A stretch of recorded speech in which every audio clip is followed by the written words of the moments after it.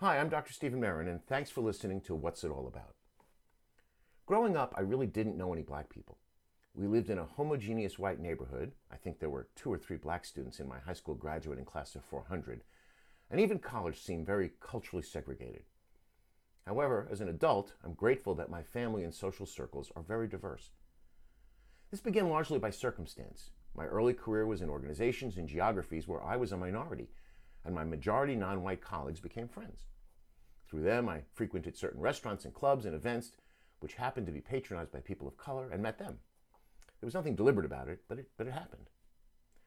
I remember one of my work friends telling me, "Stephen, you don't understand. Black people live in 2 worlds. You only live in 1. And at some level, I knew this was true, but really wanted to understand it better. And she responded by inviting me to her family reunion. Her family was amazing. They were like, "If you really want to know, here's how it is." And then I began to see things that had clearly been there before, but I had completely missed. Like all-white business meetings where people editorialized about black people or Latinos. Or the blatant disrespect of someone saying, "You're not really black," to a black colleague as if it were a compliment. Or a person of color in management assumed to be a lower-level employee by accident. I could no longer even pretend to ignore how people of color were treated or considered, even by friends or family members. I'm also married to a black woman who I love deeply as a person, but also because of her blackness, the cultural roots and perspective on the world she brings as a person of color. We've been harassed by both white people and black people for our relationship. And I'm in awe of the way she manages the challenges of respectability politics in both the workplace and as a parent. I'm also saddened that this has shaped her life. We have 2 children who, while technically mixed, are black in America. And as the white father of black children, I can tell you that my experience as a parent is a little different from the other white parents in my child's school. My kids have already had people touch their hair without permission. They, and now I, have to straddle 2 worlds, and their childhood is a little different than their white peers.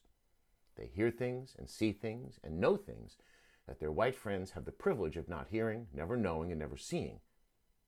Like rehearsing "show me your hands," or practicing not reaching for your pocket when asked, "Do you have ID?" Or learning to be on constant surveillance for dog whistles that indicate special danger. As a physician, if a patient tells me they have pain, I don't get to deny their experience. What I do get to do is evaluate the evidence, determine my understanding of their condition, and decide the extent to which I am willing to intervene. I may not choose to intervene to the extent they desire, but doing so does not deny their pain. And while some do, that doesn't make it right. In business, it's the customer who determines the reality of a brand promise. The manufacturer really doesn't get to have an opinion about the extent to which they have delivered on their assertions.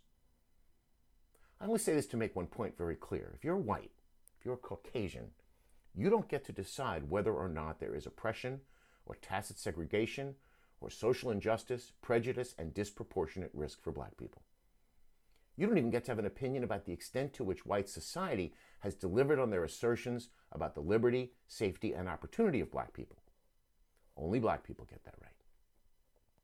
What you do have is the opportunity to listen and learn, evaluate the evidence, and decide whether you understand their condition and determine the extent to which you are willing to intervene.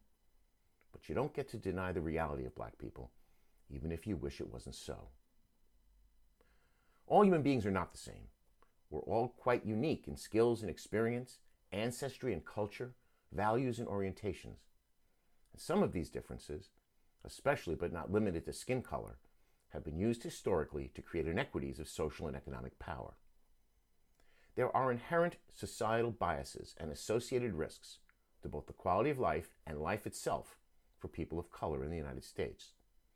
As such, anyone who says, "I don't see color," is not seeing the world for what it is. Trying to be colorblind is not the path to equity when the playing field is white.